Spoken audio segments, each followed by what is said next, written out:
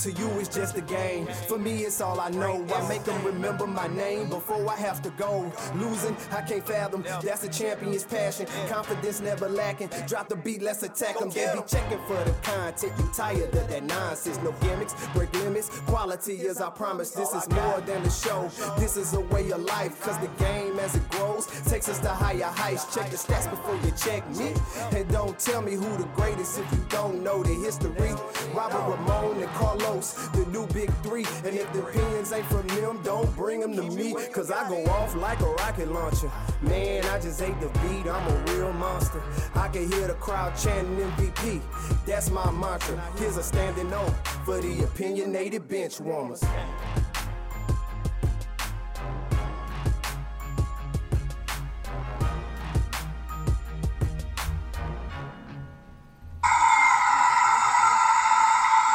Here we are. We back, baby. We back. We back. Hold up. Hold up. Hold up. Hold up. Hold up.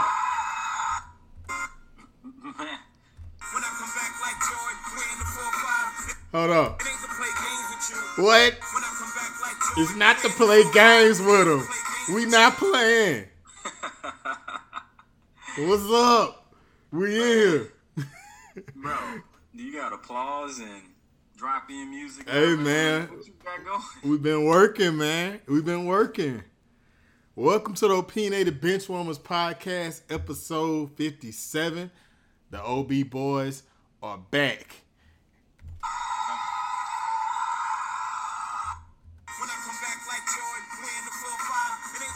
Man, when Jay spit that portion of it, bro, I'm feeling them right now, man. We back in here like Jordan wearing the 4-5. The Opinionated Benchwarmers. The voice you're hearing is Rob. I got my boy Los with me. What's happening, Los? What's going on, man? You staying safe? Family safe? How you managing this COVID situation, bro? Man, really what I'm doing is I'm following directions, man. The biggest thing is staying locked in, staying at home, staying safe. You know, I'm happy to hear it. Get through this, you know. Man, you got some big news, man. Some big news since we last recorded, man. I don't know if you want to share it, but... Oh, yeah, absolutely, man. Yeah, we just had a little one, man. Yeah. You know, a lot has happened since we last recorded, man. Yeah. You know, you had pandemic, but yeah. we had a little one. Yeah, man. I'm so happy, man. I can't wait to meet my new nephew, bro. Man, so it's just me and you here today. Shout out to our other brother, Ramon. He's going through a little situation. He's taking a little personal time, which we understand, but we just want you to know, Ramon, we got that seat reserved for you. So whenever you get back, man, we can't wait to have you back to hear your perspective. And I'm sure the listeners feel the same exact way that we feel about you, man. We love you, brother. Oh, yeah, man. I can't wait to get back so I can get on them coats, man. Get on them coats hard as this NFL season approaches. Hey, look, man. Hey, man, every time, bro. We giving the people what they want, man. We back in here, man. It's a new toy, don't know how to act. It's not to play games with you. All right, I'm done. So, bro, a lot has transpired in there since we last recorded, man. I don't know where to start. We just have pinpoints of what we want to discuss. Before we get started, let's let the followers know that, as you can see, we reloaded, we back, we better than ever. And Los, we gotta let them know, man, that they need to follow us on Instagram, man. Let them know, man. What's our Instagram, bro? Los, let them know, man. Yeah, man. Well, of course, you can be followed on Instagram and Twitter at O_Benchwarmers. But we got a lot going on right now. We pushing out some content. We got the video aspect added to this now, and we're looking at doing a YouTube. You know, the YouTube. Oh, you giving them too much. You giving them too much. Up. I had to edit that out. We got a YouTube coming, man. That's big news. All right, let me stop. I'm getting a little carried away, man. I'm having too much fun. So, yeah, we do have a YouTube, man. Let them know how our Twitter popping, man. 700 plus followers. Let them know, man. What's our Twitter? No, man, our Twitter, yeah, same like I said, same as the Instagram _benchwarmer. So Yes. we are definitely taking off right now, man. We really use this downtime to expand our brand, you know, and we're working on some other stuff too. For sure. So when that YouTube drops and when it officially releases and when there's some content, we're going to release the name of our YouTube, and you'll be able to share this experience not only on our iTunes right now. We're on so many platforms as far as recording. That's why we're moving to YouTube, bro. We feel like we dominated our listening platform. It's time for them to see us, man. See the faces behind the voices that they're hearing all the time. But as you can always check us out, you can check the recording on iTunes, Apple Podcasts, Google Play, wherever you get your podcasts at. Just Google Opinionated Benchwarmers in Google, and I'm sure you'll find a platform that you can listen to. So let's get it popping, man. So The Last Dance, man. The Last Dance. We've discussed it a couple times, but I wanted this experience to be as genuine as possible. So we really didn't talk much because we wanted to save it for the podcast, bro. The Last Dance featuring Michael Jordan in their 1998 championship run. Man, I don't know about you, but I remember that run vividly because I was 6 years old. And before I even knew what basketball was, my dad made sure that we saw every single game versus the Utah Jazz. And low-key, Los, I never admitted this to you. I don't know if you knew, but I really started off as an MJ fan before I was a Kobe fan.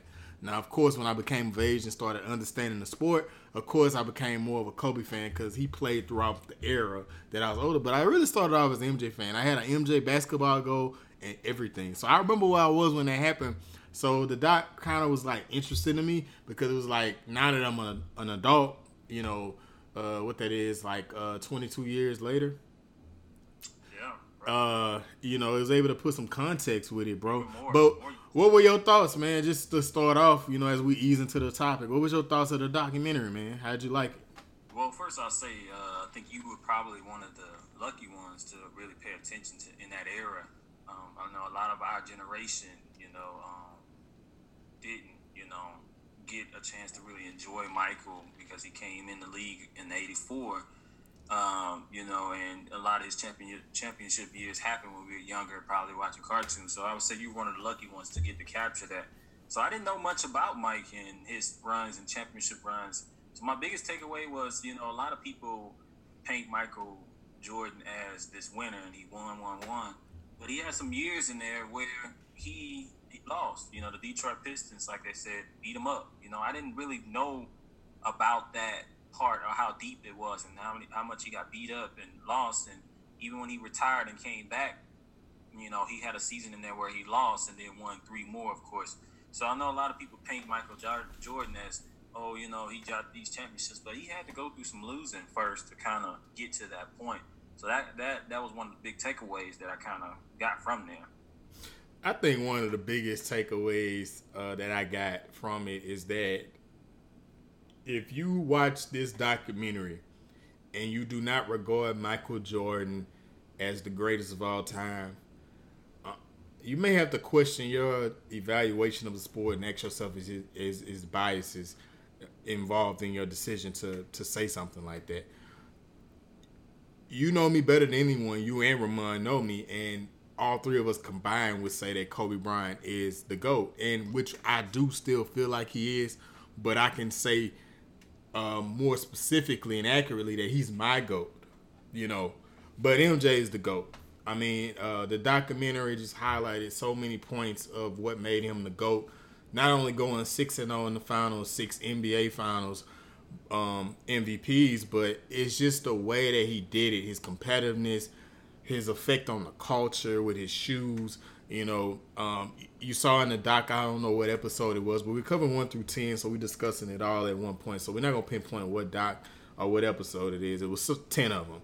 But, the specific episode what stood out to me is that his agent said that his main goal for MJ was to create individuality, a lot like the tennis players at the time. Tennis players was, of course, is an individual sport, so they were marketed that way. So he wanted MJ to be marketed that way, and he did a hell of a job. I mean, it wouldn't be no LeBron shoes, it wouldn't be no Kobe shoes, it wouldn't be no Westbrook shoes, it wouldn't be no Giannis shoes if it wasn't for MJ and the impact that he had on the league. Not only that, was that you could see the popularity of the sport was peaking when Magic and Bird started, and they laid out the foundation of the sport becoming popularity worldwide.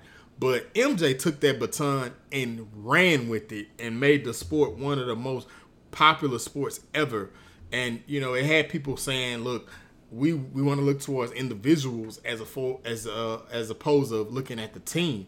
So MJ impact, after watching it, I'm like, yeah, no doubt about it. I mean, he's the GOAT. Just impact. I don't feel like any player even has the opportunity to be in the conversation of being the greatest of all time because of what he was able to do for the sport.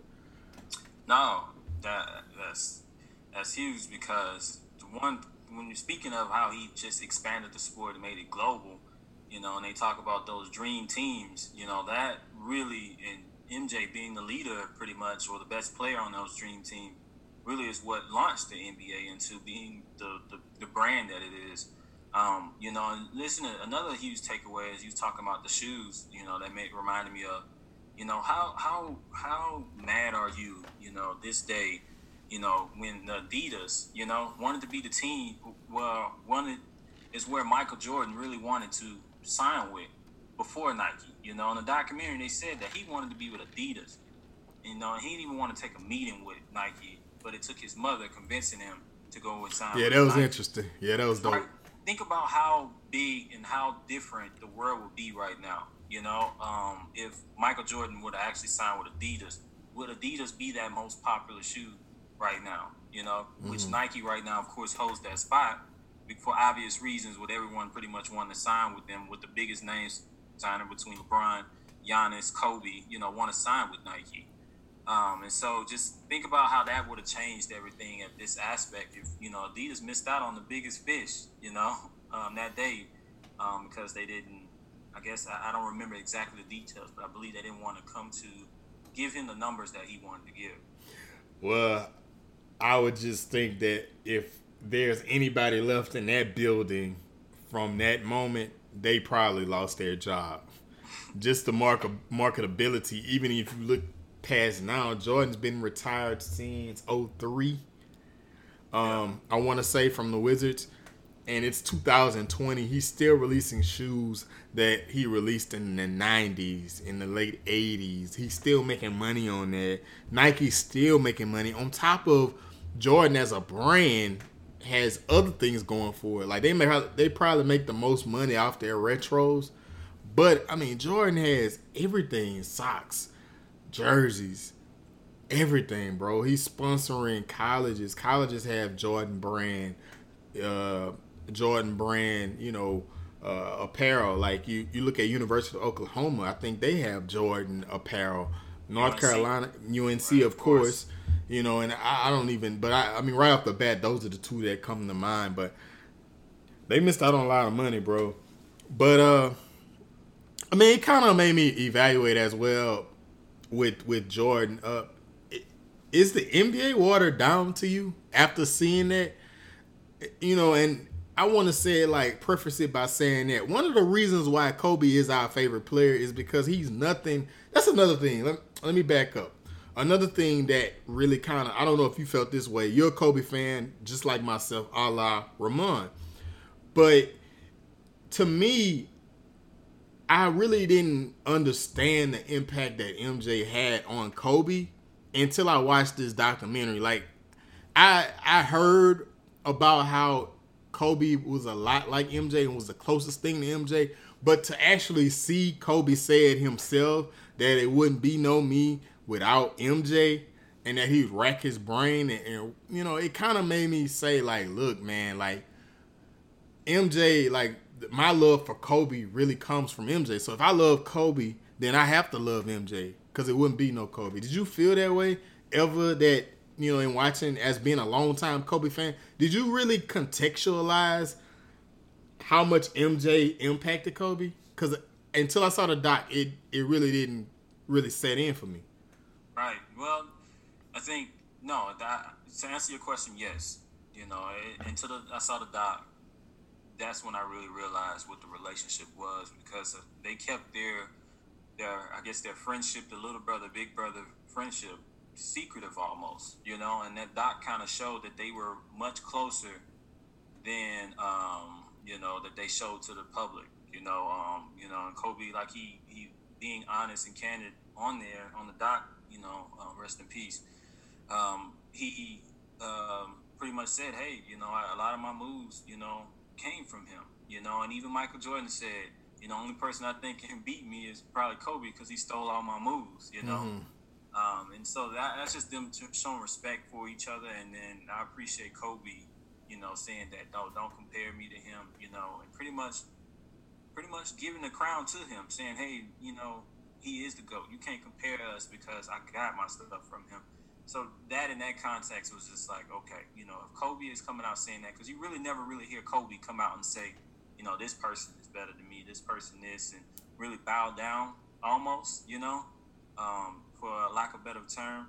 But you never really hear him say that, but you can really tell that shows their relationship between him and MJ, that he was willing to do that he really was a big brother figure to him, and a mentor. Yeah, man. It was interesting to see, man.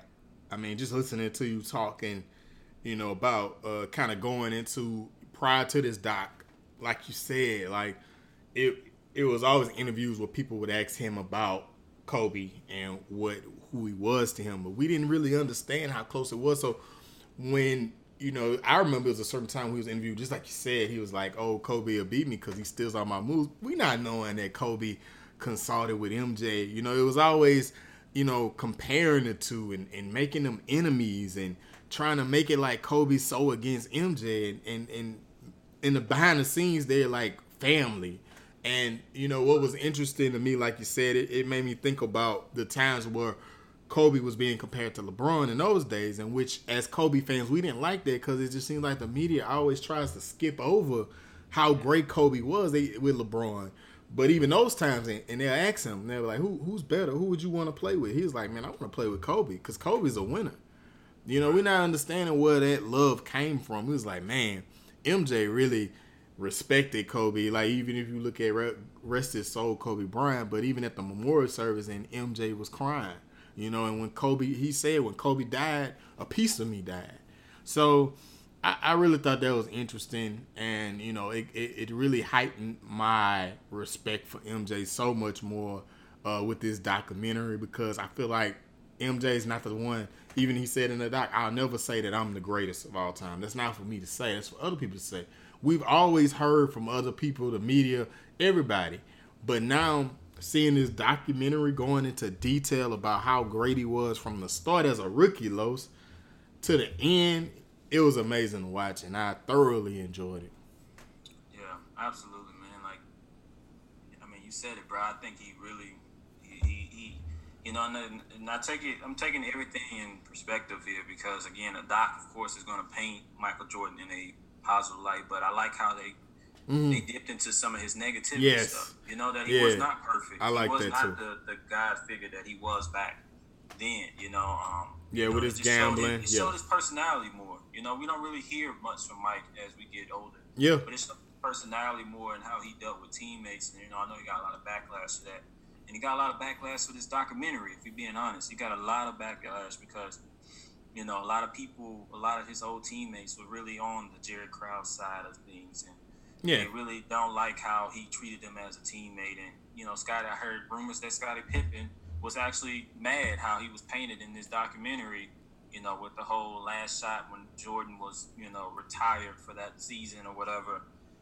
So it's I like how it again showed not only that putting Jordan on his pedestal, but also that he had this downside and he has his downfalls, What do you think about Jerry Krause, the GM, and how he fitted in all of this? Like, you said a lot. Like, I heard you even kind of, gloss over, but I really wanted to go into a little bit of detail. But with Jerry Krause, and, the doc starting out in episode 1 saying that it was called The Last Dance because of Phil Jackson, after he was told that he could go 82-0, and he still would not be asked to be the Chicago Bulls coach.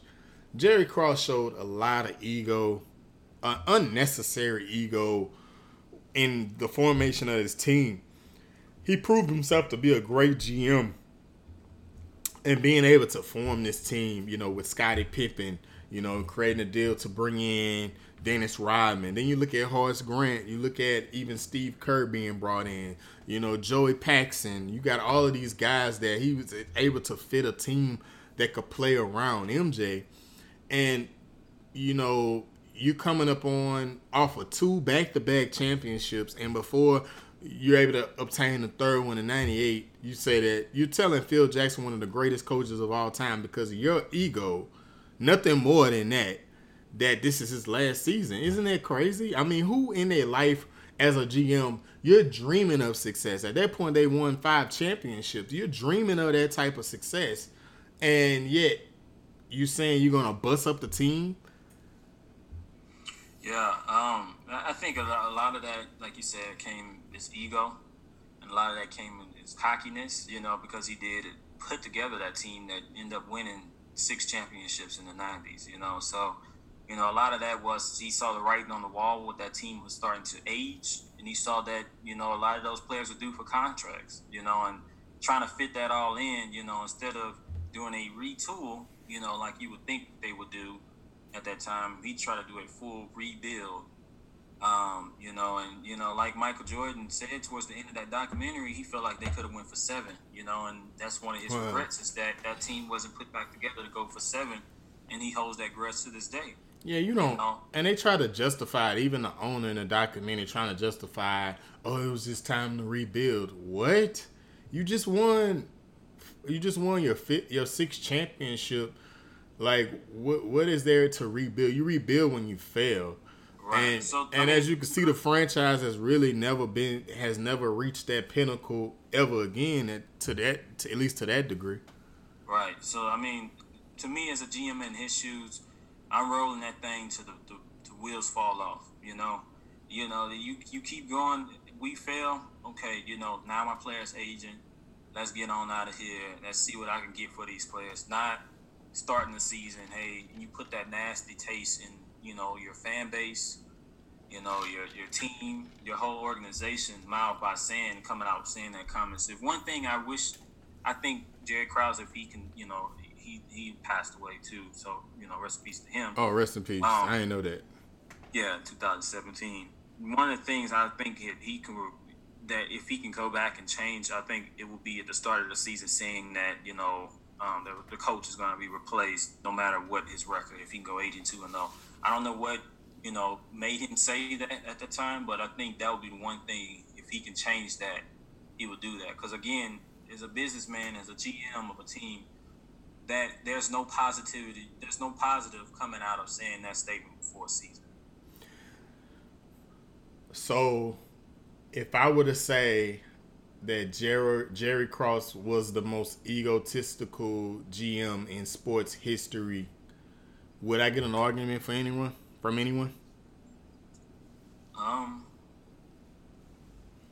Probably, because people love to argue, especially sports. Yeah, well, they can argue, but I have some fuel in the tank. Right. Do you believe it? I would say he'd be up there top 5, but I'll also say he's top 5 in GMs of all time too. I give him his flowers because that's true. Did, yeah, that's true.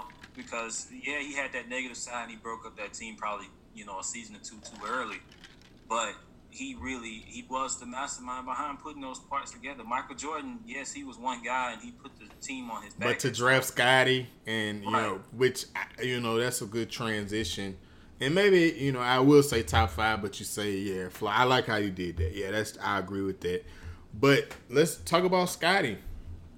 I always knew Scottie was good, because we had to battle him in the early 2000s as Lakers fans when we was playing the Blazers in the Western Conference Finals, and Pippen gave us fits.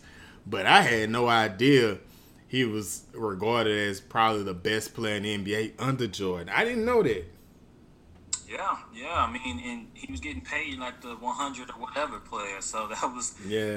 if you think about it, he is the reason that team was able to be so good because again, how cheap he came, because he, signed a contract, at the time that was cheap, and then the NBA went into TV deals. But how cheap he came, the Bulls are able to add other pieces and sign other players and bring in talent because they had Pippen on such a cheap, long deal. So, I mean, to me, he was the key. You know how every team kind of has that, what do you call it? I can't look for the word. It's like that special player almost to get it. Like for the Lakers back in the day, when they won, when Shaq left, it was Lamar Odom. He was that kind of that piece that their team needed, So every team kind of has that one not little player, but that one player that kind of puts the team over the top. And without Scottie, that team, I don't see that team winning that many championships. Yeah, I don't see it. Even MJ said in a documentary that if there was no Pippen, there would be no me. There would be no MJ. I thought particularly, I kind of want to back up and just kind of settle with the contract situation. And, the documentary kind of conveyed, they show Scottie conveying that he took the deal because at the time, he needed money and, he didn't want to risk not, getting anything. So what do you think about his take with that he was willing to do that? And does it speak to Jerry Krause and the owner? Who's the owner of the Bulls? Because he's just as much as responsible with that. Even with him signing that poor deal, I still feel like they could have renegotiated it, but they chose not to, which was wrong. So I mean, I know it's a business at the end of the day, but you don't swindle them. And at the end of the day, they say Pippen, at the end of his career, made just as much as MJ almost. And that's on contracts. I know it's not off the court, but I mean, I think he made that right. But I mean, what do you think about that? I mean, if you was in that situation and you was being offered a deal, but you're better, we're gonna end up talking about Dak Prescott. That's what's going on with him right now. But we'll say that for later on. But would you bet on yourself, or would you just take the sorry deal? So, I mean, it's a combination. I think it's a combination of multiple things that happened to Scottie Pippen during that time when he signed that contract. I think, coming from, like he said, how they painted it was he's coming from a small town, right? Where a lot of his, his family and stuff, he wanted that long, secure, contract because of where he came from. And, he didn't realize that, a season or two that the NBA was going to get into all these TV deals, which then brings up the NBA cap, and so he's locked into this deal almost to take care of himself, just in case if anything happened, but didn't think about it, long term as far as, branding himself, and so it's I think it just the timing was all bad for it all, and it really was unfortunate. And as a GM, they're like, as long as he's playing, why not? He tried to sit down that time and, use that season to get surgery and sit out, and that was his way of like justifying him, not getting paid enough, that he was going to do stuff on his terms. And so Phil Jackson, I think at the time, was the perfect coach for that. Because he had all these personalities, all these things going on, but he was a good way of bringing these players together and understanding players when they're going through stuff. And just Phil Jackson, I think to this day, I thank Jerry Krause for blessing the Lakers with Phil Jackson. Yeah. If he would have never broke up that team and said, hey, no, I want to keep you as long as I want, as long as you want to stay here type of thing, because again, obviously, the documentary didn't talk about it much, but obviously Phil Jackson and Jerry Krause they went like this. Obviously, if he was willing to break up. Yeah. So if it wasn't for them kind of butting heads a little bit, who knows where Kobe and Shaq would be with their championships with Phil Jackson and bringing the triangle to the team. Would we ever have those championships? Hard to say without Phil Jackson because, again, Phil Jackson was a proven winner when he came to the Lakers already with 6 championships. So it's interesting, but that long-term deal, it just wasn't smart because you don't see players these days locking into 7-year deals. That's unheard of these days. You know, these players now are betting on themselves. 3 and 3, 1+1s or 3 years. Right. If they sign, the most they gonna sign is a 4-year deal with a 1-year option. So after 3 years, which LeBron did to us. But I mean, I agree with you. You said a lot. And I think the piece that kind of was overshadowed with Michael Jordan is, I think, just as much as this documentary showed how great MJ was, it also, like you kind of touched on, it kind of showed how great Phil Jackson is. You know, I always did say Phil Jackson was the greatest coach of all time that I may have ever seen. You know, and I say Nick Saban's up there as well. But you know, one thing about Phil is not only his ideology of the game, but it's like you said, his mentality, bro. Like, he really knows how to manage personalities. You know, he managed the big egos with Dennis, from Dennis Rodman to MJ, then Kobe to Shaq. You know, you think of the times that he was able to manage Ron Artest. You know, it's he's a great coach because he's able to manage those crazy personalities, and just how it was interesting to see how, he brought meditation and yoga to practice to calm players' nerves. Like, what coach is going to that length of calmness? You know, you look at MJ, even in the documentary, MJ, man, he talked so much trash, telling guys, make a layup. Calling who was that? Burrell. Ironically, your last name. He was getting on Burrell, just calling him out of his name, bullying Burrell. So it was just kind of, it was things like that you see that made that team. But I think that Phil Jackson is probably the greatest coach of all time, regardless of sport. No, definitely you gotta say he is one of the greatest coaches of all time, like top 3, if not 1. He's got some work to do on the GM side of things, the president side of things. But as far as coaching and bringing players together, he is second to none. He is the Zen Master, the Zen Master, and that's why he has that nickname. But yeah, I mean, overall, to me, I'll say good documentary. It was our break from what was going on in the world, and how well put together, and just bring in that deep 90s feel to it. I loved it. And I love the competitiveness. These days, think about that, man. I'm going to touch on this real quick, is how honest, MJ was in the press conference about his talent. You know what I'm saying? Like, you don't see, that's rare. He was just talking about, certain players doing certain things. He shouldn't have done that. Like, this is during that day. Like, players talking trash to him, and he go and talk to the press conference afterwards and talk trash, and like in the press conference, you don't see that too often. No, you don't. I mean, you don't see guys these days, and they kind of going to the watered down, which I'm gonna get to in a second. But I like it. I like what you said, and to kind of bounce off Phil Jackson, just to go back to him, just so we can wrap up the Phil portion of it. Did you know that Phil I didn't know this, didn't invent the triangle offense? No, yeah, I knew he didn't. I didn't know that. So that was interesting to me. And then you just think that that's what Phil is known for, bro. That was interesting. But what you said, let's get into it, man. Is the NBA watered down? And the reason why I put it in there, because you just brought it up. And just talking about how MJ was interacting with the press conference, was more than willing to talk to the press, except for that one time where they had got a little disrespectful, asking about gambling with his dad. That was crossing the line.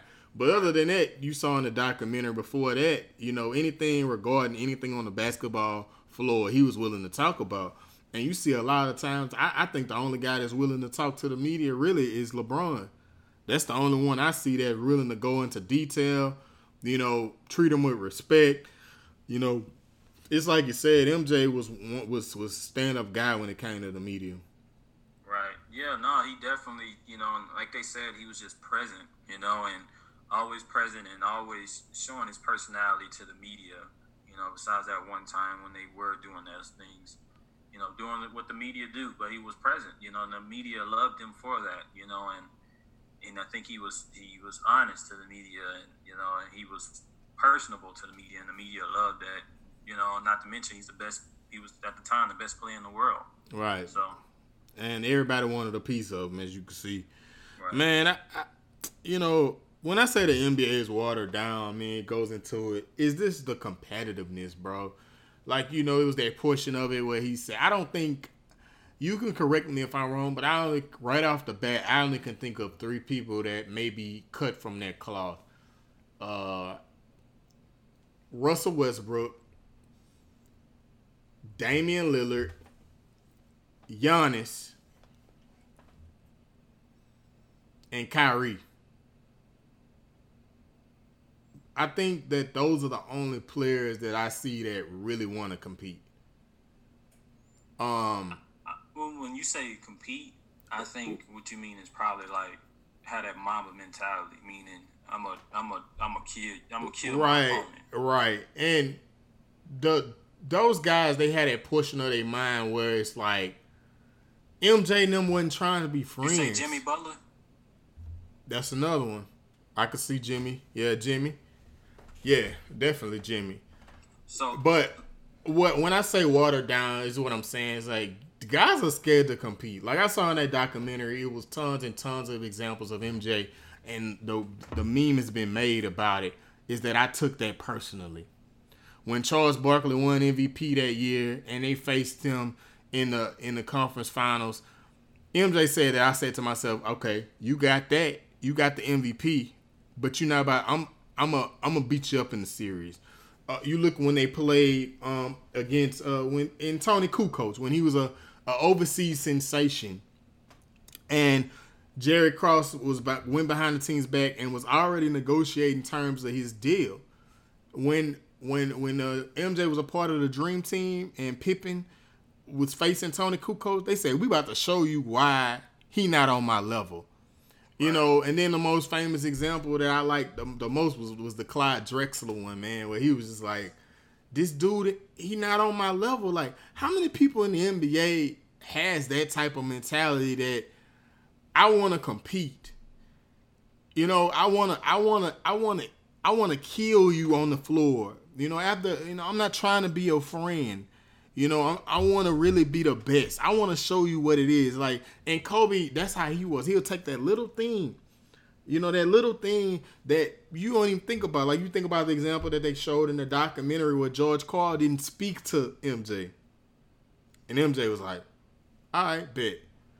I'm about to work this team. I'm about to put them out the playoffs. Like, I don't think that there's any players outside of the ones that I named that really have that mentality, bro. And that's why I say the NBA is kind of watered down, because it's like these guys don't want to compete. They want to be friends.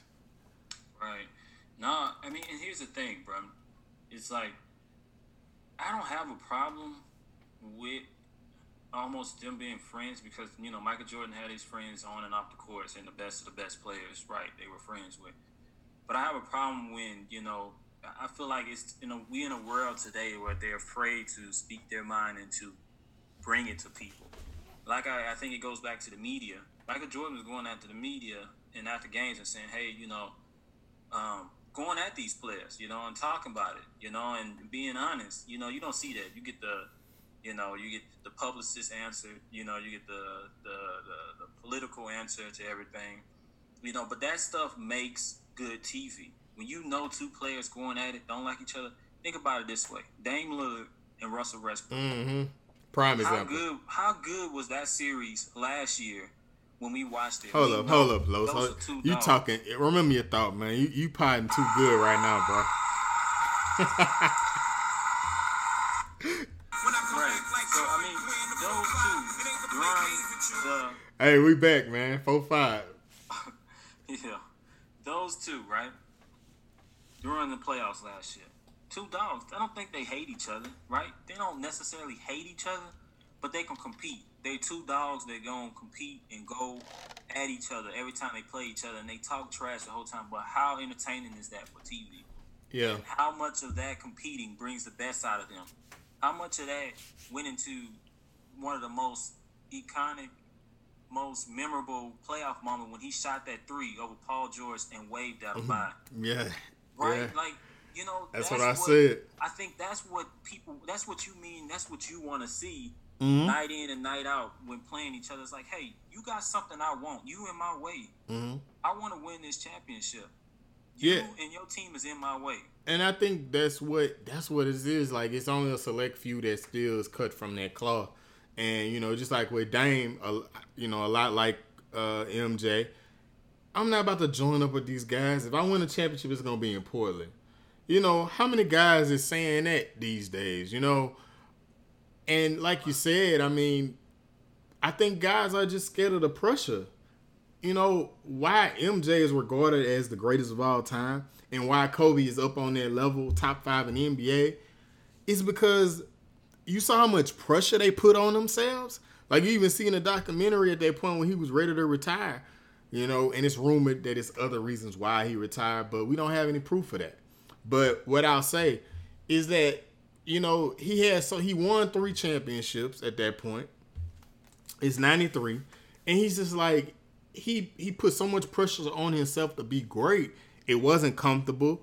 It's not fun other than winning. A lot of guys, they shy away from that challenge. And that's why I feel like the NBA is watered down now. I feel like once this doc has come out, I think a lot of guys are going to watch this and be like, okay, this is where I need to be. This is why MJ was great. He's not great just because the media wanted him to be great. He forced himself to be great. And one of those main things is that he was a competitor. You know, like he said, you know, they asked him, do he have a gambling problem? He's like, no, I have a competition problem. Like, MJ really was sick when it comes to competition. You know, when you talk about the card games on the flights and everything, he wanted to win. And not only did he want to win, you know, they said they gave the example, Joe Paxson say they was betting $1 on the card game. And in the back, that was with the big money. They was betting hundreds of dollars. MJ say he came up there, he wanted to join their table, and he told Joey Paxson, he's like, why do you want to compete with us? We only betting $1. He said, because it's a great feeling seeing your money being in my pocket. You know, it's bigger than basketball, bro. What drove Kobe, guys like Kobe, what drives Dame, what drives any guy you say, even Giannis. And we're going to talk about him in just a second in another segment I want to introduce to you. But, you know, these guys, they're not afraid of competition, bro. And I think that they was missing that with that. So, do you agree with me? Do you think the NBA is a little watered down after seeing the doc? Oh, absolutely. And it's not just the players' fault. I mean, a bulk of it is, but the NBA don't allow you to hand check. The NBA won't, you know, the way that they call these games, they want higher scoring games. They want threes. You can't hand check. And that's why, you know, I'm not saying I'd never be the guy to say that LeBron couldn't play in that era, because I think athletes now are bigger, stronger, faster. But I do feel like as though it was defense, bro. Like, you could hand check, you could get up in people's face, but now you could barely breathe on somebody and they calling a foul. That's the era that Kobe came up under, is that, you know, where defense, like, you scoring, averaging 25 plus points back then meant so much because they wasn't giving you nothing easy. So I thought it was well done. I thought it was a well done doc.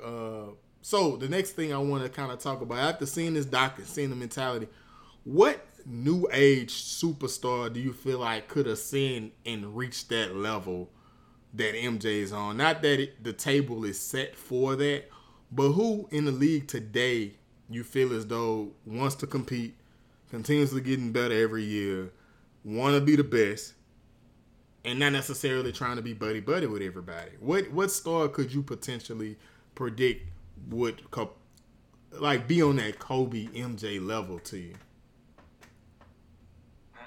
Honestly, you know, just watching that documentary, Michael Jordan is just different.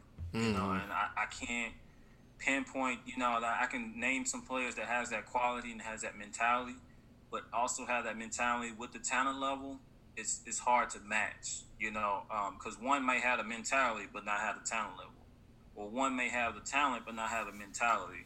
You know, just to name a few that have, like you mentioned, you know, I name players like Jimmy Butler. Jimmy Butler is probably one of the hardest working players in the NBA, you know, but is his talent level on Michael Jordan's? Probably not. But his mentality of MJ is right there. You know, if, you know, hey, I want to get into it. I want to go at you. I want to make sure I dominate you this game. You know, and in Miami, as you've seen this year, you know, before the season it stopped, you know, they were playing well because they were a rugged team that got into you and mixed it up, you know, and their way of playing basketball wasn't for everybody. And so, you know, but his mentality, I would say right now is the closest to MJ, you know, along with, you know, like Russell Westbrook, you know, that, hey, on this floor, I'm coming to kill you. I'm coming to absolutely dominate you.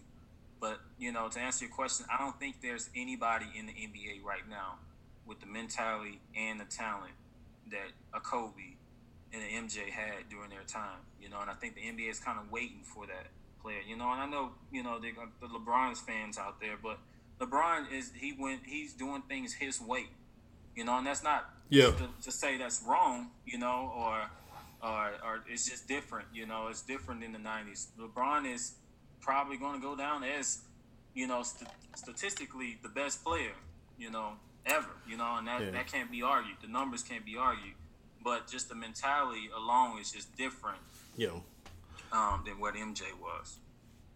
When I look at the scope of the league and I evaluate the young superstars and talent that's coming up who I could see potentially, I'm not saying that they are MJ. I'm not saying that they're Kobe because I agree with you. I don't think that there's anybody. I don't think we may not ever see another MJ. You know, the closest thing we saw on that type of level was Kobe. They're, like you say, they're just different animals. They're just different beasts. But the one guy I feel like could watch potentially a young guy who has a lot of years left on his career, who has proven to become better and better every year. He won MVP last year, and he pretty much probably, I would give him the nod over LeBron to win it this year, who didn't have a jump shot. Now he has a pretty decent jump shot. I feel like next year he's going to be shooting very well. Who is not friendly, who don't want to work out with anybody but himself, want to continuously get better every year. That guy is Giannis. I feel like Giannis could be the guy that watches this documentary and forms a mentality that is that he saw what it takes to be great. I think that it's what this documentary saw. He cares and loves the game. He want to get better every year. He don't want to be buddy with everybody, and he wants to continuously get better. You heard him go at James Harden. You heard, you know, he's willing to go at players. And I feel like he's that one guy, I think, that could watch this documentary and be like, oh, okay, this is what I was doing to get better, but now I'm motivated even more. I got more work to do. That's the guy I got. Yeah, you have to love it. You have to love it, you know, and I think that is spot on. Speaking because Giannis is only like 24, 25. It's scary. Scary. You know, still young. Averaging 27 and 12. And he with a okay jump shot. He just started really making. You know, that's why it burns me up, and I know that I keep mentioning being a dead horse. And again, I preface this by saying I love Ben, former LSU player, but for me to see him from year to year to not get a jump shot, and then you look at a Giannis, that's the different levels of greatness that you're seeing. Like, Ben is great. I mean, he can average 20 plus points without one, but you know, are you gonna take that next level? And, you know, find that weakness in your game and get better every year. Like, Giannis is not a great shooter, you know, but this year he's going to take those shots. He's been taking them all year, and he's made a few, you know, so he's going to continuously get better. But, yeah, like I say, so shout out to MJ. Kobe's my GOAT. MJ is the GOAT. LeBron is top 5 right now, which says a lot. Why do LeBron fans feel like that's an insult to LeBron? And LeBron still got at least 5 more years to play. That's not to say he overall may be the best to ever do it, but hold your horses. You know, he has great numbers, and I think that he's a great player all around. He's probably one of the best we ever seen. You know, so he is one of the best we ever seen. So, you know, great documentary. I'm going to give him a round of applause because that was a great documentary. I thoroughly enjoyed it. Very good job, ESPN, giving us something to watch. Netflix giving us something to watch. I thought it was a great documentary. Well done. MJ, I see him in a different light now, and I think that it's something for the learn. I'm gonna watch it again. Los, what about you? Yeah, I'm gonna give it another spin. 10 episodes. I'm watching. Yeah. I usually have this rule where I watch stuff, not right away, but I kind of give it some time to breathe, and then I may watch it again in a few months, probably, as the NBA starts back. Yeah, well done, man. Well done, man. Hey, bro, we potting, bro. When I come back like Jordan, play games with you. Hey, we ain't playing no games, man. That was a good segment on the MJ, The Last Dance. There's so much more we could say on it, but I mean, well done documentary. So with that being said, let's cap it off, man. I'm gonna put you on the spot. Top 5 players of all time in the NBA. And you don't have to go in no particular order. If you want to, you can. If you don't, that's fine. I just need your top five all-time players in the NBA. Wow. Of all time. I'm sorry. Okay. So I'm gonna go with the 3 most talked about in my generation. I can only speak about what I know and what I saw. But I'm gonna go MJ, of course, right? I'm gonna go Kobe, of course, right? And I'm gonna go put LeBron in there. It's top 5 all time because again, I'm not mad at it. Yeah, I'm not mad at it. I'm not mad at that. And then now this is kind of where it gets sticky. I gotta go with Kareem. And what he did and how many points he scored in his time frame and how when defense was different. 6-time NBA champion, 9-time All Defensive Player, Rookie of the Year. Right. How many MVPs? I think he got like 6 MVPs. Right. Just different, and so this last one I always kind of go back and forth between, the 2 that I always kind of fought during their whole career, Magic and Bird. But, I gotta, even though, I'm not feeling the best about Magic, I'm going to put Magic as that 5th. Mm-hmm. I don't feel good about Magic as a GM or a president, but that's something different. But I'm going to put him in as 5th, because he did service us LeBron. Yeah. I like your top 5. I'm not mad at it, man. I actually answered this question on our Instagram. Someone asked me that question about my top 5 all time, and I think we got the same one. I'm not going in any particular order. Like I said, it's debatable. These guys are near and dear to our heart. I don't necessarily feel like I'm not mad at anybody that put Bird up there. I'm not mad at anybody that puts Julius Erving up there. I'm not mad, but this is mine. And I would go MJ, Kobe, Bron, Magic, and then I go Kareem as well. When you look at Kareem, I don't think he's spoken about enough. That's why I respect you so much for putting him in your top 5. When you look at 15-time all-time NBA player, 11-time all-defensive player, 2-time scoring champion as a center, bro. 19-time all-star, 4-time block champ, and a 6-time NBA champ. 6 NBA MVPs, bro. 2 finals MVPs, and we know who he played with. I mean, Kareem, I don't think it's spoken about how great of a career he had. And, I think that he has to be up there. And I think it's only so many spots up there. But, Kareem, he had a remarkable career, and it needs to be spoken of now. Lowe's, I was really going in back and forth and putting Shaq in that top 5, bro. I mean, it's an argument, it's definitely an argument. Shaq is my 6th, man. Like, ooh. Yeah, Shaq definitely, to me, he goes down as one of the top 2 centers, next to Kareem. Ooh, what about Bill Russell? I like Bill Russell, and he has a lot of rings, but, it's just, to me, what you've Shaq seen was just so dominant.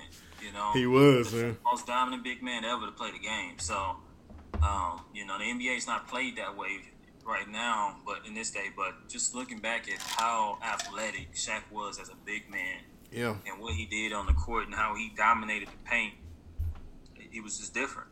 And I want to say something too about Kobe because I don't really want to give because Los, we talked about this off air and Kobe was number 9 on ESPN rankings, and you say a lot of rankings, like you said, and I agree with you. You said that a lot of these rankings are made so people can talk about it and be used as clickbait. But I just want to say it on record. And I think I've said it on a few episodes in the past. But Kobe probably is one of the most skilled players I've ever been privileged of seeing. And I think that he's probably one of the most skilled players ever. And don't at me on Twitter. Don't at me on Instagram if you haven't watched a lot of Kobe's games and just looking at his footwork, his defense. I mean, I don't know if I told this story ago, but it's guys that like Caron Butler that'll tell a story that he worked out with Kobe one time, drenched in sweat for 3 hours. He thought the workout was done, and then Kobe said, "Where you going? Now it's time to work on counters."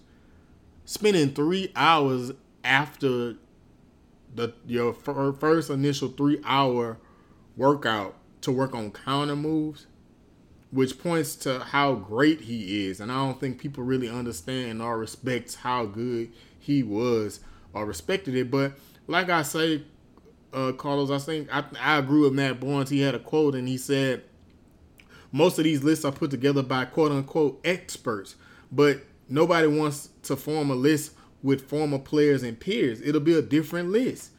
You got guys, the list goes on. You got some of the greatest players to ever touch a basketball in AI.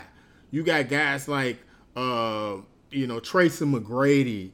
You got guys like Dwayne Wade and, his peers, Matt Barnes, his peers, people that played with him, Shaq, even Magic Johnson, people who played the sport and knows how complicated it is, saying that he's one of the greatest players of all time, top 5. Even, was it Chauncey Billups? I know he spoke well of Kobe, but I think Rip Hamilton said that Kobe is the greatest of all time.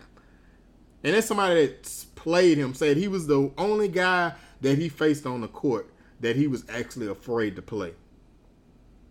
Yeah. So, yeah. I mean, I told you this off air. I don't think Kobe, even when he was playing and even when he was alive, he ever got the respect that he deserved.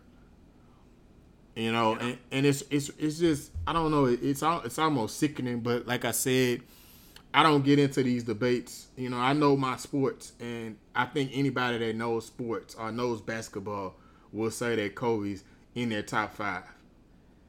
So. Yeah. So yeah, man. So top 5 NBA players. That's interesting, bro. So there's been reports that the NBA season may continue as early as July. They're negotiating for a location in Orlando. I got a question for you. Would you rather them just start with the playoffs with the seeding as is right now? Would you prefer for them to end the season then go into the playoffs? I think they have to do some sort of either, and I would think I wouldn't like if they jump straight into the playoffs. You wouldn't? I wouldn't. Tell me more. I feel like they need to do some type of play in fairness to those teams that were fighting for that 8th spot. It's easy for me to say this as a Lakers fan, right, that's on the top of the West, that's got their spot secured. But as a team that was fighting for that playoff spot, was only 2 or 3 games back from that 8 seed, I think it's something that should be done for those teams, that was fighting for that spot, because who knows how the season would have ended, and who would have gotten to that 8 seed spot with Memphis currently holding it down. So I think they need to do something, with which I was reading on Sham's Twitter. They have a couple options out there, and the options include, expanding the playoffs, putting in those teams those bubble teams that were on that 8 seed into the playoffs, and then that first round being those teams playing it out, and then moving to the traditional playoff setting in the second round. So that's an option. I know they talked about, either cutting the season short to like maybe 76 games or something like that, not playing the full season and just seeing how it finished. And of course, you had an option where they say, hey, let's just jump straight into the playoffs with the settings and the standings was, let's do it now. I think that's probably the least fairness of it all, is just jumping straight in. So I think they at least got to do something for those teams that were fighting for the playoff spot. My thing is, I would prefer us to just start with the playoffs. At that point that the NBA season got canceled, it was only Los, like 2-3 weeks left in the season. It was canceled March 12th. So it's about a month and a half ish. Yeah, so you're looking at about about a month left. You know, I really don't feel like, I mean, the West could have got interesting down the stretch, but they got some terrible teams that are, you know, that we know not gonna make the playoffs. So why finish the game? I think if you're gonna be in one location, I think they just need to see the teams as they are now as they finish. You know, things have happened beyond our control as far as the virus. So I feel like it'll be pretty pointless to finish the season. I think they just need to go ahead and seed them and run with the playoffs, bro. Yeah, no, I mean, I think that's probably the less chance of anything happening. The less games, the less, you know, chances of virus spread and things of that nature, obviously. But again, I think they have to do a mixture of both, you know, because again, you're going to have, you know, and they said a survey was sent out to all the NBA GMs with those questions. You know, how would y'all like to proceed when the season starts back in July? Would y'all like to proceed with just now? Or would y'all like to play some play-in games? Would y'all like a small tournament play-in for that AC? Things of that nature, you know, is being asked. And, you know, at the end of the day, everyone's not going to be happy, you know, with what the decision ultimately Adam Silver got to make in July. But, you know, I think he got to do the closest thing to fairness to everyone. And that's why I think they're going to have to do something for those teams, their bubble teams that had a month and a half to at least try to catch that AC. You know, and I know things have been mentioned out there, and part of that article that Sham sent out was that they're mentioning seeding the teams 1 through 16 like the college game. So which makes it interesting because I'll be with that. Right, which makes it interesting because the Lakers then were fighting for that 1 seed. If you remember, we had came off beating the Bucks and beating the Clippers. We came off 2 big wins, you know, and rolling into that last game that we played. Yeah. And so that would give the Lakers a chance to get that number 1 seed and ultimately play the worst team going into the playoffs if they end up seeding, if they end up playing more games and reseeding, then we'll be able to catch the Bucks. Yeah. I mean, I wouldn't mind a play-in game. I like that. I think that the main thing they got to do is just, you know, figure it out, do what's best for what it is. But I feel like it makes no sense to drag this out. Because, I mean, you looking at trying to play regular season games and do the playoffs, bro. Like, I mean, that's going to delay next season. Which next season, I feel like this season is ruined as is. I feel like you just need to go ahead and get this season out the way. Because I feel like regardless of what they decide, I feel like whatever team wins this championship is going to have an asterisk by it anyway. The Lakers were on a good run. I feel like the Lakers were the favorite. I think we was in a good rhythm going into it. We had beat the Pelicans. We had beat the, like you said, the Clippers. We had beat the Bucks. So we really was clicking. So, I mean, the fact that you got to go through training camp over again. I heard, you know, they had reports that LeBron is doing workouts at his house in a private location or whatever. You know, so I mean, I just feel like, man, just jump into the playoffs, bro. I mean, I love to see that play-in, though. But it's kind of messed up if you, like, 15 games, you only won 15 games this season and you win the play-in game and then be in the playoffs. That'll suck. But I feel like, as well, I feel like whatever decision is made, it can't be looked at as if this is a normal NBA season. Like I said, I mean, this season is ruined already. You really just have to really just do what makes sense as far as a time frame wise, to where players aren't putting themselves at risk, as well as not putting fans at risk. You also want to consider the NBA draft when it's coming up, the rookies and training camp next year. You kind of want to do damage control and kind of make sure that this thing don't ruin next season as well. So that's my look on it. But I don't know when they said I think they said June 1st they should have a decision. Yeah, so definitely they said about mid-June starting training camp and stuff like that, and then by the end of July the season starting back, or whatever format they have starting back. And then with the thought of the season going all the way to maybe October sometime frame, if they have to, and then starting a new NBA season just on Christmas Day. I know it's been mentioned as a time to start the new season. Christmas Day, New Year's time frame is when they'll start next season. So everything's kind of get pushed back, and then this ultimately this is going to change, I think, the NBA and their process, and when things happen for years to come. Because again, if you push one season back, each season after that is going to have to get pushed back. You know what I'm saying? Yeah. So this is going to be. They definitely, I think, they have to crown a champ. I think it's only fair, to those players that put in work this year, and it's going to be some risk, those players understand that, I think, but they still want, because they know it affects their money, Yeah, they said that they're going to be making less this upcoming season. The cap going to shrink. Right. And so a lot of these players, that have these options this going into this offseason, they're talking about going to pick up these options. So, like, a la, Anthony Davis, he was talking about opting out and signing long-term or signing, here and there, but now, these players got options. They're going to opt in, guarantee their money now, and then maybe decide later on how they're going to do it. So it's going to be a lot of this is going to have a snowball effect on a lot of things. Yeah, it's not just one thing that it affects. It affects off-season planning. It affects scouting for the NBA draft. I think they even have delayed or canceled the NBA Combine. Summer League probably not going to happen. So right. It's pretty big deal, man. But I'm just happy that they're cautiously optimistic that we will see some more basketball. It's kind of optimistic as well to see that the NFL is saying that we're planning to have the season as is. They're not really too concerned about the COVID lasting that long or being a threat that long. I don't know. Or do they just don't care, which I doubt. They care, but that's kind of optimistic. I saw my Saints say that they're planning to have training camp as follows. If history goes, if it goes as follows, unless somebody of the government or someone tells them they can't. But that's a good transition into the NFL as well. Just looking at the scope of the NFL, they've already had their draft and everything. Off season gonna look a little different, man. Like, these rookies not really getting that off season that they normally get.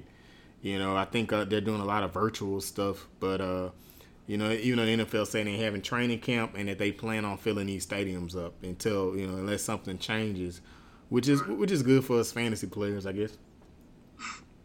Right. I mean, yeah, it's gonna it just shook up a lot of stuff, and I know us sports heads and stuff think about that. It shook up families, it shook up the way of life, you're going out, and just, not to get too deep into this, but it's just, when you think about interacting with people now, everyone, with the mask and shaking hands and things of that nature, it's taking a lot of that. And, a lot of kids now are being born into this type of world, and it's just, this is forever right now. And I was telling my wife this, it was that, right now we're living through history. This will be written in books. How big and huge this was, and just the realization of that is just huge for me. It's just like, I know sports is our thing, but it's bigger than that. Yeah, it's definitely bigger than sports, and I'm not trying to minimize what the impact has had. We've been as well as Ramon's been impacted by this thing, and something that we witnessed, close to us, and we just gotta do what's best for our safety, and we gotta do what's best for each other. And like I was telling you again off air, I think different shutdowns affected different people. Like when they shut down the NBA and canceled the season, it was like, okay, this thing is serious.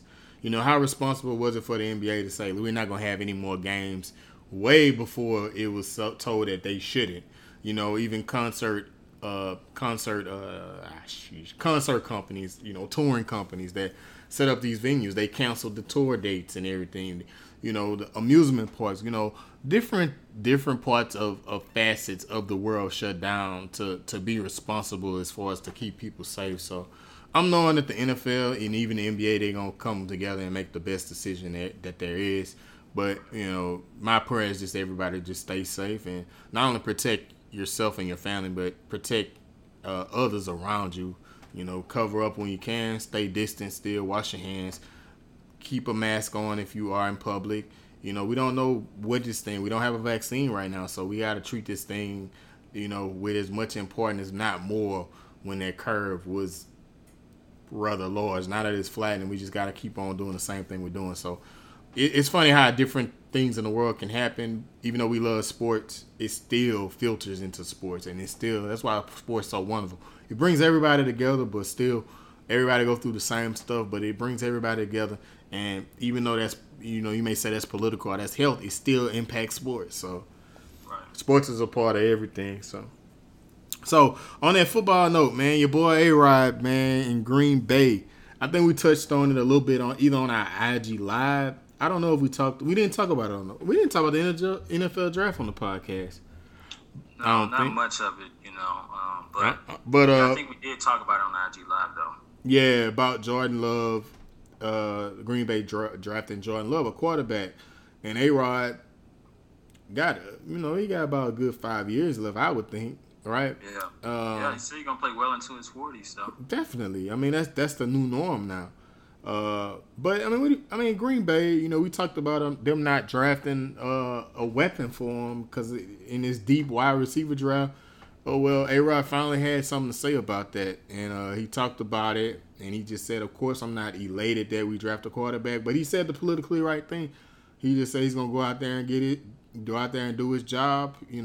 It's apparent that we're building for the future. But I don't know how I feel about it, bro. Like, you draft for Jordan Love and A-Rod. Clearly, you got Matt LaFleur. I guess that has a part to do with it. They want to really get him a guy he can groom. But I thought that A-Rod, the whole reason they got Matt LaFleur, because he really respected Matt LaFleur. Yeah, there was some rumblings and rufflings last year that they kind of butted heads because, the whole, I think the thing is with A-Rod, he has that big ego, and rightfully so. The things that he's done in the NFL since his time being in there and him being a good player, and they bringing in a young head coach, what is this young head coach? No, it was kind of that feel with them all last year, even though they went 13-3 last year with a good record, ultimately losing in the playoffs. But, so I think that friction, and then it always goes back to the money. You think about A-Rod's deal, at some point he's going to get paid like maybe over $40 million a year, and so you look back at the money, and then you look at, his age, those teams start making calculated decisions, and it's the same thing that happened with Brett Favre. Brett Favre got up in age, and they drafted Aaron Rodgers at the same age Aaron Rodgers is right now when they drafted Jordan Love. So this team has a history of doing this, and it's worked out for them. But, who's to say down the road 5 years from now when Aaron Rodgers, or 3 to 5 years from now when Aaron Rodgers is on a different team, and let's say Jordan Love is tearing up the league. We'll look back on it. Right now, we can look back on the Brett Favre decision and say that that was a correct decision. Even though everyone kind of did it like this Jordan Love decision, it was kind of like, oh, why did they do that? Why did they draft him? But, right now, Aaron Rodgers is probably one of the best quarterbacks that ever played the game. So who's to say Jordan Love, I'm not crowning him yet. A lot has to happen. He has to improve. He has to be a great player. And he's under a good player to do that. But we might look back on this and be like, you know what? It didn't make sense at the time, but right now I get it. It's a cheaper option, and he is tearing up the league. Yeah, those are valid points. I don't have anything to add on to that. I agree with you. When you make moves like this, scary money don't make none. You got to take risks. Those are the people that are successful. Like you say, it's worked for. I ain't gonna repeat what you said. I just agree with you. I like what you said. I like what you said a lot. Glad I can convince you, bro. Yeah, I like what you said. My only thing, I look at my team in the Saints. There's really no right way to exit out or usher out a Hall of Fame or a future Hall of Fame or greatest of all time quarterback. But I will say that if there was a way to do it, I think that it's being done in New Orleans with my team. And I think that it's an interesting thing when you evaluate what we did. I think Drew has been signing. He signed 2 years. And then now he signed, did he sign another 2 year or 1 year? I think it was 1 year because then he has CBS lined up afterwards. Right. So I mean, when you look at how we're doing him, we basically, and it's kind of, I call it kind of the Laker-esque type deal. I think that's what we did with Kobe. On his way out, we allowed him to make, which at the time was the biggest country in the NBA, where he made $25 million a year. I think he signed a 2-year, $50 million contract. And you pay the guy for what he's done for the franchise. I mean, he may be aging, but what he's done, and that's the same thing with Drew. Like, Drew brought us our first and only Super Bowl. So we kind of like, he leaves on his own terms. And I feel like it's been plenty of opportunities dating back to 2017 when we could have drafted his replacement. And we have not. I mean, one would have thought they would have done it this year. We didn't do it. And on the other hand, what we did, we padded up that line to protect him. I think that we have created a place where QBs in the future will look how we handle Drew, and they'll want to come play with a franchise like us. Same with Kobe. When they looked at how we treat our franchise player and what he's done for us, and see how we usher them out, that makes a great free agency landing spot for him. So when you look at Green Bay and the history that they've had, they run the risk of creating a situation where QBs aren't going to really want to come play there because they know that we will draft your replacement 4 years ahead on the back of saying, oh, well, we got to build for the future. Man, they got great quarterbacks coming out every draft class. For the past couple of years, we've seen superstar quarterbacks in every draft, like literally. From 2016 up to this point, from Deshaun Watson, Dak, Patrick Mahomes, yeah, crap. Yeah, Sam Darnold Jackson. He's been decent. Bro, that's not a quarter. Oh yeah. I'm thinking about Aaron Donald. You always do that, man. You always think Sam Darnold is one of them. Yeah, so you got Lamar Jackson, Sam Darnold. Yeah. Those are all quarterbacks that came out and they're killing the league right now. Yeah, man. Yeah.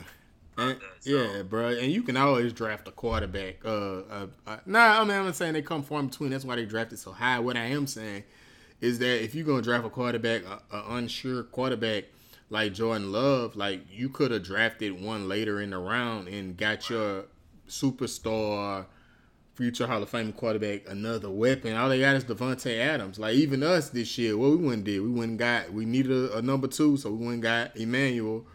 And you got to do that, bro. You got to give your guy weapons. You got to give your guy a chance. You got to give him a chance. Like I know Devontae Adams. Like, are we trying to win? Like, right? It's just like Deshaun Watson with the Texas dude. You trade away D-Hop and replace him with Brandon Cooks. Right. So it's head scratching moves. For an organization. And at the time. And I know a lot of those, back in the day, who the players, Brett Favre played with, when they drafted, Aaron Rodgers, was scratching their head like, what direction are we going? Are we trying to win now, or are we building for the future? So, especially off a team that was off I think the most confusing part is the team came off a 13-3 NFC championship berth. They didn't end up winning and going to the Super Bowl, of course, but 13-3 team, end up losing to the 49ers. Who anybody would have lost to. Right. You're going to draft a backup quarterback that's going to at least sit for a year or two. So I can understand that confusion of it. It's like, let's add something else to this team that was a game away from the championship. So I get that side of it. And I do want to correct myself real quick before we move on, Rob. Yeah, he did sign a 2-year, $50 million deal with the Saints. Obviously, with the last year of that deal being voided, just to fit him under the cap. And he didn't sign with CBS. He signed with NBC to join NBC after he finishes his career. Mm-hmm. Okay. That was like a PTI moment. You know how I do the arrows at the end? Oh, yeah. But, yeah, man. You hate to see it. And then I think, too, I don't know I don't know the specifics of Green Bay and what was their next pick, but, wasn't that kind of high for Jordan Love? I think every mock draft I saw, I actually saw he was going to the Saints. before that pick. You know, a lot of people deemed him as a first-round pick. He had first-round quality and talents. You know, he didn't necessarily put it together last year because he had a down year. But the year before, when he had more weapons and a more complete team around him, is when he put up, where a lot of players are comparing him to Patrick Mahomes. You know, that happens every year. You have a player that takes the lead by storm, and everybody try to find that next player. Yeah. And so that's what I think got him in that first-round conversation is he had tools, he is mobile, and he's a gunslinger, and so everyone kind of looked at it as like, okay, maybe he can be my Patrick Mahomes, we can groom him a little bit. There's only one Patrick Mahomes. Right, and there's only one of them, a lot of people are trying to find that. Los, back to our conversation, I know I kind of capped it off to say what's the next basketball athlete that could kind of mirror or be on that MJ-esque, Kobe-esque level. I think Patrick Mahomes. Yeah, I mean, regardless of sport. He and I was on Twitter, of course, and he scares a lot of fans. You're just reading comments on the post that Adam Schefter and Ian Rappaport and those big name guys kind of put posts out there. They're always saying like because the talk is that the league is going away, right, from not necessarily going away, but they're going to give teams options for the onside kick, doing a 4th and 15 instead of an onside kick. Mm-hmm. And so reading under those posts and, those like Raiders fans really, under that post, no, thank you. We got to play Patrick Mahomes. This guy average his QBR on 4th and whatever is this, that's just a free whatever for him. If he's down 14 points, can easily come back. He puts fear in the hearts of fans alone because of what he can do. That's what MJ did. That's what MJ did. Right. So yeah, I can see that. Yeah. So man, that I think that's about it, bro. Like, yeah. I mean, we gotta save it all because it ain't really much going on in sports. So if we think of someone when we stop recording, we'll just record it next episode. Oh, absolutely. So let's do this, man. Let's do this. We're back, man. We're back. Wrapped it up. Great episode, bro. It's good to see you. I'm glad you and your family are safe. Congratulations again on your newborn. Shout out to Ramon again. We can't wait till you get back to where we can record again, man. We did it again this year. We wasn't playing. We did it again. We came back like the 4-5. Man, what better way? What more appropriate way to go out that way? In shouting out MJ from another great Jay-Z. Again, man, we appreciate all the support. We reloaded. We got some clips in the cut, so we're gonna let them loose. Like we said, like Los eloquently stated earlier, please follow us on Instagram and Twitter at @O_benchwarmers, and also subscribe to us on Apple Podcasts. What is the other one? With the Android, Google Play. Yeah. And just, anywhere where you listen to your podcast, make sure that you leave a review. And everywhere, man. Yeah. Everywhere. And let your friends know that you found a great sports podcast to listen to. We appreciate the feedback. So hit us. Our Twitter names are on the bottom of the screen for those that may be viewing us on YouTube. As well, shout out to y'all, man. And when the YouTube information release, we'll get that to you guys, and make sure that you start subscribing, man. That'll really help us. Subscribing is very important. So we appreciate all the support for the YouTube viewership. You can just check out what we have on in the video if you can see it. These will be on sale very, very soon. Information and details will be out very, very soon on that as well. Until the next time, we out of here. We appreciate y'all for hanging out into us.